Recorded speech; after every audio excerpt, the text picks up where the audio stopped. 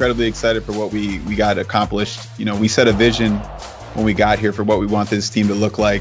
And ultimately, with the help of this great staff, this coaching staff, this personnel staff, everybody involved, I think we were able to accomplish our vision. Incredibly grateful to everybody who took part in this process. It was a long process, a long day, but you know, we're really excited for what we added. Welcome to night number 3 of the NFL Draft here on the Minnesota Vikings podcast. This is episode number 144. My name is Jay Nelson. I'm usually the producer guy behind the scenes and throwing in your anecdotes, but I get to lead in the main chair here tonight. And on the phone tonight, I have Tatum Everett here with the Minnesota Vikings Entertainment Network. Tatum, how are you doing here at the back end of the draft? Yeah, Jay, you're in charge for it's been a while, you said. This is exciting. I'm happy to join you.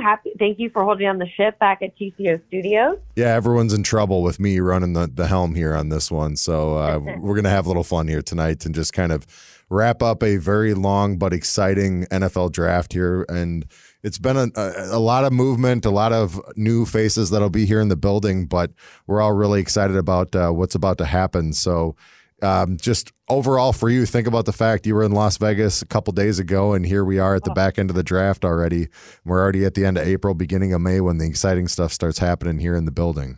Yeah, and it's kind of funny to think when you put it that way. I really wasn't thinking about how fast the turnaround has really been. Like, when you're in the midst of it, you feel like it's taking forever to get to your next pick.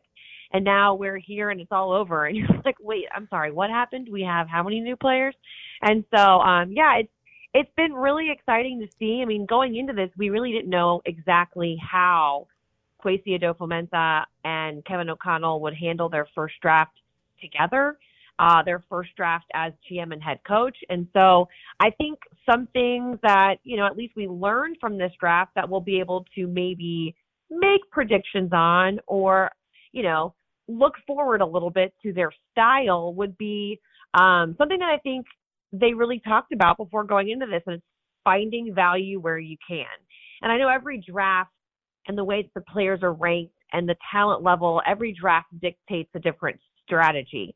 But for this one, where there was so much talent on that top end, and then you could get more value lower, you can see Kwesi really tried to capitalize that, making 11 total trades in this entire day. So, we saw the big one on the first day, we saw one on the second day, and then today was just a whole maneuvering process. But overall, I thought it was a really interesting strategy, and I think that they knew exactly who they wanted. Maybe it wasn't where they were on all of your mock drafts or the experts' mock drafts, but at the end of the day, that's who was high on their board. Kwesi also addressed that here just a little bit ago at the end of the draft here, when he just kind of gave his overview of day 3 and then thoughts. The reporters were asking him kind of, what was it like running your official first draft here? And he said, of all the years of sitting in the different draft rooms and just seeing what it was like for the different teams when he was associated in those rooms, and you're just kind of, watching them do their thing, and you're kind of giving your own personal thoughts internally about, well, I would do it this way and do it that way. He said, the idea of kind of the immediacy and the punctuality of this thing was something that was a little different than he was used to. So he said he kind of lost a little sleep here over the weekend, just trying to figure out how we were going to maneuver this thing. But it sounded like he was pretty happy with the way everything went so far. Yeah, I think he even joked. He was like, I know I seem like I'm not excited right now, but I think it's just a mixture of exhaustion and being up for so long, worrying about this. I mean, if you think about it, even when you make the biggest decisions in your life, you're probably losing a little sleep over it. So knowing the pressure and knowing that they needed to, make things happen now, because like they said, it's not a rebuild here. They're thinking of just plug and play. And so they need players that'll make immediate impact and also fit the vision that they're wanting to implement here with the Vikings. Think about the roller coaster he's been on too, because he's literally been on the job for just around 3 months. And so in that time frame between he and Kevin O'Connell, I mean, especially for O'Connell, literally coming off of the Super Bowl parade route to hop on a plane and then come here and try to set everything up for basically this weekend, let alone free agency. These two guys have been at it for 3 months straight. And I think once they finally get to this point and are able to kind of start really looking at the roster of the free agents they brought in, the rookies they've got here, And not to mention even the undrafted free agents that are about to hit the market here very soon once the draft is officially over. There's a lot of work that still has to be done in the next couple weeks, but it's all going to lead up to that rookie mini camp here in 2 weekends. And so it's got to be exhausting yet fun for those guys to finally see things really coming out of the clouds and coming into clarity for them. Yeah, you got to think it's like something similar to like a big project at work, or you're an architect and you finish a building or something where you see the months of hard work that you've put in, like you said, over the last few months or whatnot, and all the scouts and everybody in the building. And then you're like, okay, so you take a step back and you're like, these are my 10 guys. Out of all of that, we got this. And so you start to move from there. And it's got to be a pretty satisfying feeling. Jay, I really thought it was interesting because, we went into this draft thinking, okay, so we know there's a lot of need on the defensive side of things, corner, edge. Then you pick up a safety, then you pick up a linebacker, and now you're like, okay, so what else are we going to get? And today was a little bit, it kind of evened the balances a little bit, ending the draft with 10 players and now 5 on offense and 5 on defense. And it felt like, everything on the front end was a little more of defensive heavy. That was kind of the talking point after day 2 was saying you guys went and got some really top tier talent here defensively. And then what was going to happen on day 3. And like you said, we ended out with a perfect balance of, 5 offense, 5 defense here. You snagged a guard, a running back, an offensive tackle, wide receiver, and tight end on the offense. And then defensively, you had the number 1 pick was a safety. You also snagged 2 cornerbacks, a linebacker, and a defensive tackle in this draft. So that balance of looking for some of these different guys to fill in and looking for depth positions and looking for people to be able to compete for potential starting positions, I think they did a really good job of balancing that. We talk about these 10 players they found. They went into the draft with 8 picks. Yeah. So not only were they able to kind of maneuver around the board, but they added 2 extra names and 2 extra guys to camp when that comes around, which I think is pretty cool. For those of you who didn't necessarily have time to fully pay attention to what was going on here day 3, I'll do a quick recap here of the talent and the players that we were able to pull in. 4th round pick was cornerback Caleb Evans. He's out of Missouri, but he had originally started for 4 years. He played at Tulsa and then finished his last season there at Missouri. He looks like another guy that's nice and long. He's the guy that Kwesi was basically saying when he's watched film, kind of doing some deeper dives on different people that were available. This was a guy that really caught his eye and was somebody that they were really excited that they were able to snag here on day 3. Evans likes to play press man coverage. They ran a cover 3 at Missouri, a cover 2 at Tulsa. So he knows the game very well. But what I thought was really interesting, Jay, is when I found an article about him during this draft coverage where the cornerback that he idolizes is Patrick Peterson. He just says he loves the way he conducts himself, that it's his role model, that is physical and he's physical and his technique is clean, and it's somebody that he would love to pick his brain. So I just thought it's a really cool moment that, not only is this kid getting a chance to play at the ultimate level in football, but now he's playing with someone that he looks up to. And I just think that could be really beneficial for both of them. And I think that's kind of an interesting idea, even just for the secondary. If you think about, you have veterans in Patrick Peterson and Harrison Smith that these young people can come in and learn from. And I think it's going to be really interesting and fun to see if, how much of a sponge these different players are walking in these rooms with these proven veterans and potential future Hall of Famers. So in the 5th round, the Vikings ended up staying with one of the hometown products, defensive end from the University of Minnesota, a redshirt senior with pick number 165, Osezi Otomewo as defensive end. And I think he's a guy that I think a lot of the locals especially will be excited to see him switch over from maroon and gold to purple and gold here for the Minnesota Vikings. And you nailed that pronunciation, just like our UK Vikings fan, Adam Lother, did.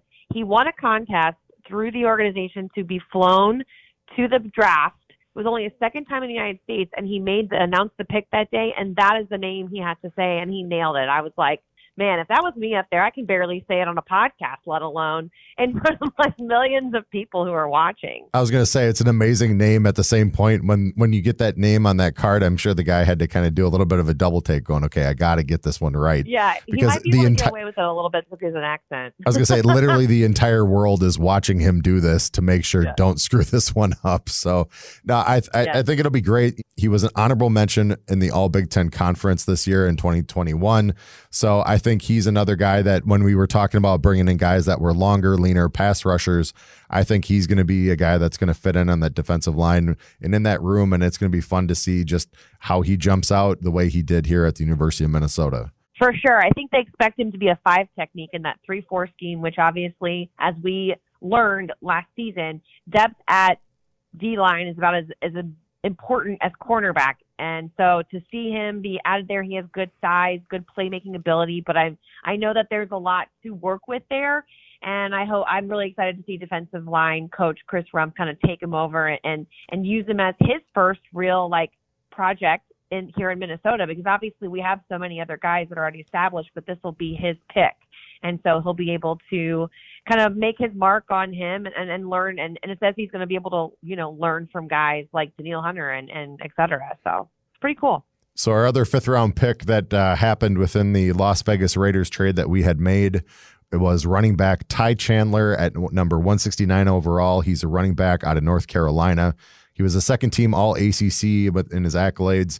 And one of the things that was interesting about him is, I was watching some of his highlights, and what you saw was them use him almost flaring out of the backfield and then catching stuff running down the sideline. And this guy looks like he has the ability to potentially be really dynamic out of the backfield in multiple areas. And I think he's going to be somebody that's going to be fun to watch just to see how they scheme to potentially use him there on offense. Yeah, I think fans were excited to see a running back off the board. Everyone loves Alexander Mattison, but he's in a contract year needing to prove himself. And Ty Chandler comes in here with a lot to prove. I know that the kickoff job technically right now is Kanae's, and rightfully so, as one of the most dynamic kickoff returners right now. However, Ty Chandler was really, really good when he was at Tennessee as a kickoff returner. I wish Gabe wasn't busy today because we could trash talk some Tar Heel stuff. But let me tell you, Ty Chandler at Tennessee, that's where I remember him as. I mean, I know that he transferred out and played for UNC, but when I was in Nashville covering the Vols, Ty Chandler is from Nashville, and so he's a guy that I've watched. He's very fast. He has great hands, and he has career records at UT for kickoff returns. So I'm not sure if he's ever done.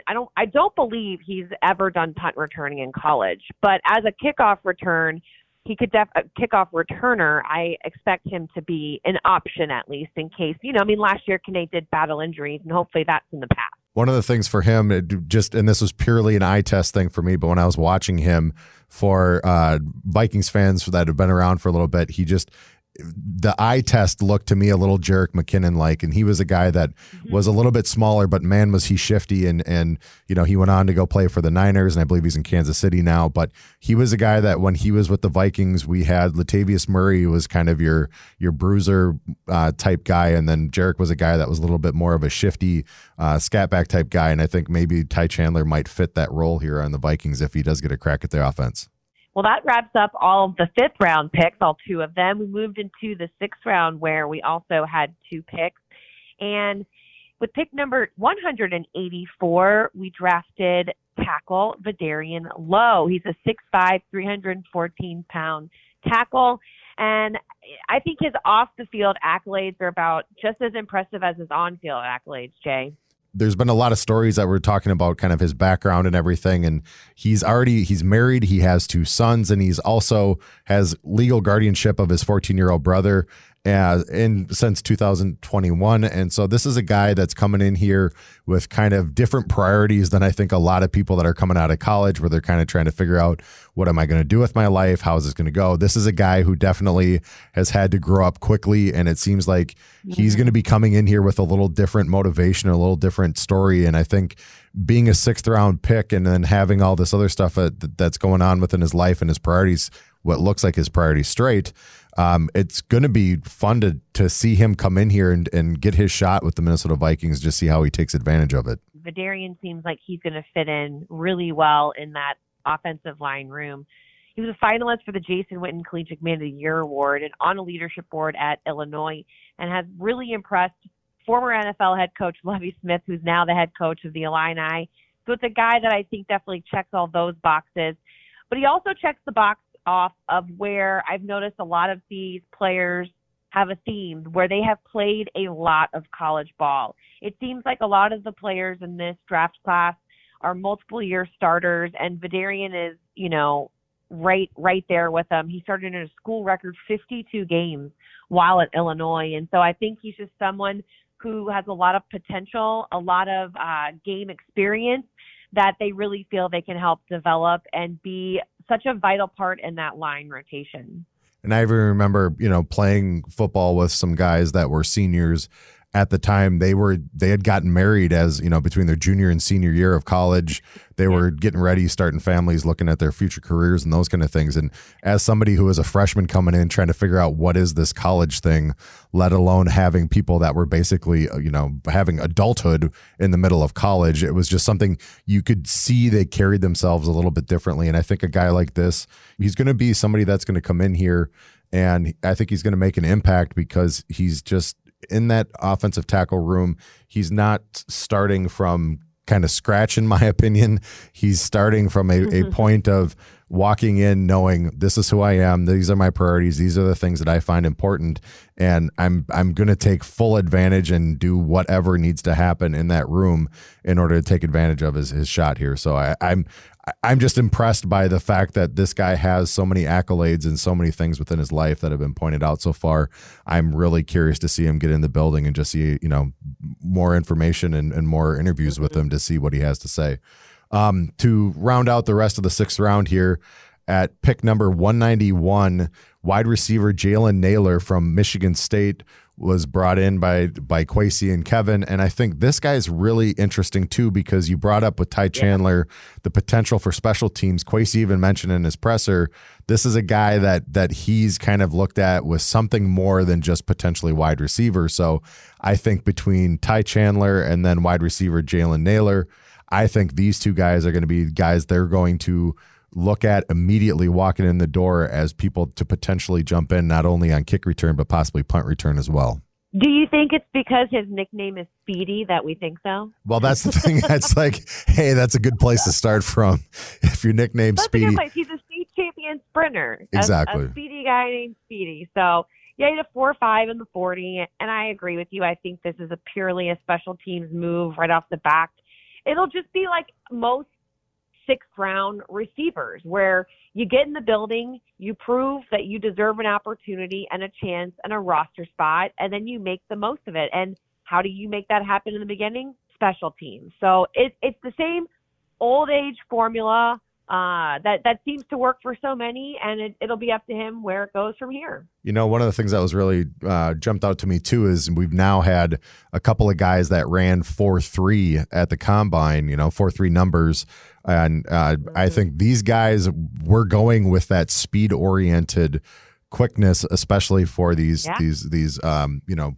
purely offensive playmakers. And so I think like the idea, talk about him being a sprinter too.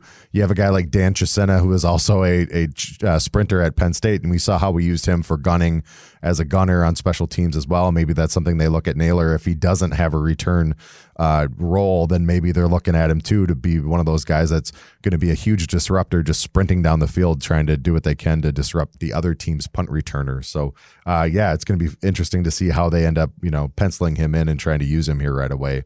To finally round out the Vikings draft for 2022, 7th round pick was tight end Nick Muse out of South Carolina.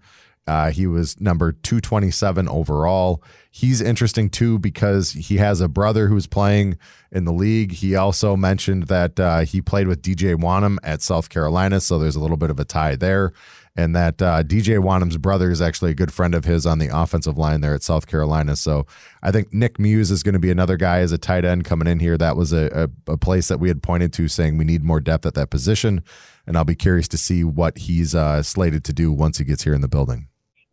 TJ, I'm a little low-key excited about the underratedness of this pick. He was the 8th best tight end in this draft class, which I know isn't saying a lot, but he has a lot of downfield ability, and I was watching some film of him, not only at the Shrine Bowl, but just throughout the season, and he's not afraid to do the dirty work. He's not afraid to be the blocking tight end, to get there in special teams and make a difference. And so I think he has all of the mindset and the selflessness to really make an impact in ways that, may not jump off on the stat sheet, but that can really make an impact in what Kevin O'Connell plans to run in this offensive scheme. Full disclosure, at the time of this recording for this podcast as well, we do not have a finalized list, or we do not have the list of the undrafted free agents that will be coming out here later this evening and into tomorrow as well. The amount of players that we're going to see round out the rest of the rookie roster coming from that as well, in a place like tight end, I would assume there's going to be another tight end or two that's going to show up on that list. There usually is. Just in general, Tatum, I think with the 10 players that we selected and all of the moves that we made, the 11 trades with 10 players selected, how do you feel balance-wise as far as addressing some of those different things that have been talked about for the last couple months as needs for this team? I do think that we addressed a lot of needs. I think the cornerback need is there. Adding 2 was a smart move. It's good to see that a lot of these guys, though, even from like the corner, safety, linebacker, those 4 guys that we have drafted in those positions, they all seem also like hybrid style players. I think we talked about that a lot in yesterday's Day 2 podcast, where we could see Scene and Booth and move around a lot. We could see Asamoah also moving around there. And so I really do think that as much as we don't know about this defense and what exactly it's going to look, these 4 players kind of tell you that they're looking for those speed, size, smart guys that can take on a few different hybrid roles within this 3-4 scheme that Ed Donatella is about to run. As far as addressing needs moving forward, I still think there are probably some offensive pieces that we will see coming in there. I could see maybe another running back in the mixture, another wide receiver, and of course, as you said, tight end. Seeing just 2 of those weapon skill positions being in there, I think that we might see some more on those undrafted lists, because I think Kevin O'Connell will want a few more toys to play with. And as I do understand, like, we have a pretty good offense right now, and a lot of those roles are set. But I do think that, competition breeds quality, and I think that's where they'll go for sure. One of the things that always comes from those undrafted free agents as well is the idea of they end up stacking a bunch of people that are offensive linemen, especially you're just looking, they took an offensive tackle and they took a guard. I would assume they're going to be looking for other guys that are also guards and centers and tackles. On top of that, then, we took a linebacker and we took a D tackle. There was no pure pass rush defensive lineman that was taken at this point. You're looking for defensive ends or edge rushers and that kind of skill set. So I'm sure there's going to be a bunch of people that they're going to be making phone calls with on that level as well. It just feels like, they really did try to address the need for depth in the secondary with that safety corner pick, and then they did grab a linebacker, but I would assume they're going to be looking for edge and additional linebacker help as well. So it just feels like, it was a very balanced draft, but it started defensive heavy with major playmakers that way. And on day 3 here, they kind of even things out. Going into the next couple weeks, there's some key dates that fans are going to want to know about. In 2 weekends, so basically May 13th and 14th, that is rookie mini camp here for your Minnesota Vikings. That is going to be very exciting to see all of the different selections and all of the different people that they bring in from undrafted free agency to come in and help fill out those rosters. So it's going to be fun to see who stands out. That was where you started to get your taste in the past of an Adam Thielen jumping out or a Stephon Diggs jumping out. Even back in the day, Percy Harvin jumping out at practice. Tatum, I know you love to cover this kind of stuff. Is this something that you're looking forward to, and what would you look forward to the most covering rookie minicamp? Very much so. But to be honest, I'm just so excited to start. I really don't want to repeat what you said, but you hit the nail on the head, because there are so many careers that come out of being an undrafted free agent or rookie minicamp that makes you excited to see when the veterans start getting blended in there. And I'm excited to see this new coaching staff at work. I think even from a facility standpoint, it's going to be great to see how the players and coaches interact with each other off the field as well, how they, how they treat each other, how they communicate and things like that. So I'm excited to kind of just see the whole process evolve, because you really start to root for these guys when you get to know them a little bit better. And I'm excited to see who those, standouts will be at camp. And the best part for people like you that cover this, and for even people within the building, is just getting to see new people, new abilities to help the team itself, and just to see what not only the general manager, but the new head coach and all of the coaching staff are going to kind of unveil here a little bit with the playbook, and to get a real feel and sense of what this team is going to be for 2022 with the complete new look. The other thing, too, is you've got OTAs coming up here through May. The weekends 16, 17, and 19 is OTAs 1 through 3. The following week then is the 23rd, 24th, 26th. And then the back end of May through June 3rd are the final OTAs 7 through 9. And then we get into June 7th through the 9th with mandatory minicamp. That is when things start to feel really real. I am really hoping at this point over the month of May, the weather gets a little bit better and people are a little more excited to be outside running through these drills and everything. But for me, that's always the fun part here now, is that you go from the theoretical of what might be to what is. And I think between rookie minicamp, OTAs coming up, and then mandatory minicamp looking ahead, that is when things get really, really exciting for us and for the fan base. Yeah, but also, Jay, I think one thing I am really pumped about is that schedule release comes out in May. And I know May is just around the corner, so we're a couple weeks away. And I am very, very excited to see where we're headed, how the lay of the land is, and see how we're stacked up, how many primetime games we get. Will that change now that we have a new head coach? All the things the NFL considers as part of the decision-making process and where to place our games, I'm just ready to see that. And the NFL was already teasing it on NFL.com, talking about the fact that international games will be announced next Wednesday, I believe. And then the following week after that, right before rookie minicamp on that 12th of May, is when the NFL schedule will officially be released. That is always an interesting time, not only for the players and coaches to kind of look ahead a little bit. And I know for them, it's a little bit more of a week-to-week basis, but for a lot of the staff and people too, that's when we tend to look at it and say, okay, what's the rest of the back end of my year going to be here for work, and what kind of things can we look forward to? What weekends, what games are we going to get pumped and excited for covering, and for being able to provide for the fans there at US Bank Stadium. So this is always the fun and exciting time of year where it starts to get really real. And it's kind of weird. There was always a chunk of time where we would sit there and look at it too and say, do you want to hit the fast forward button, or do you just want to soak it all in throughout the rest of the summer? I know for us, we want to be able to have the summer, but there's always the anticipation of, let's get through the workout stuff and let's get to the training camp, when you really start to see people flourish and to see the excitement of football being back in the building. So we're going to pump the brakes a little bit here. We're only getting to May, but we are just finishing the draft. It's the exciting time of year when things are starting to get real. Anything else you want to wrap up here for podcast number 144 with the NFL draft? No, I just want to say, what a successful draft so far. I think there was a lot of agony back and forth, but in Kwesi we trust right now, and I'm just excited to see how this pans out. It was a fun experience. Vegas was such a great backdrop for this draft to get all of the NFL fans excited. Being there on the first day, I think Vikings had the most fans there, and I'm not just saying that because I work for the team, but I really did feel like that. And so it was just great to see all of the representation and to feel like we're really starting up a fully normal season so far. And I just, I have high hopes for this situation and can't wait to get things rolling. So now here's my question with a little bit of a Sophie's choice for you. Would you rather go back to Las Vegas for the NFL draft, or would you rather them have it to do it in New Orleans where you could go back home and see a lot of people that you like? Wow, that's a good one.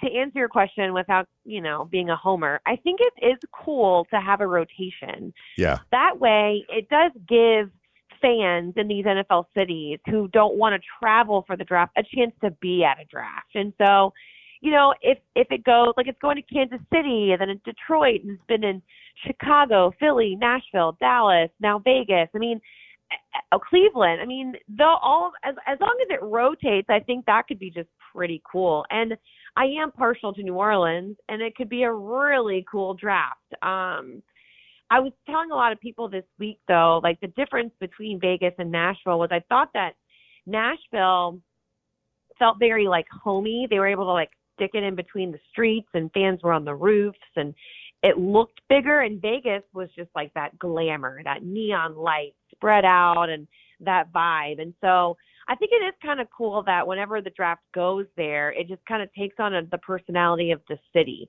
And so to see one in New Orleans or Seattle or, gosh, I don't even know, like Miami would be cool. I mean, there's just so many great NFL cities for the draft to be in, and I think that could be something really cool. And it sounds like they're trying to do that from what I gather. And I think you hit the nail on the head. I think it's a great celebration of football for the entire country to be able to showcase these great cities that have these teams.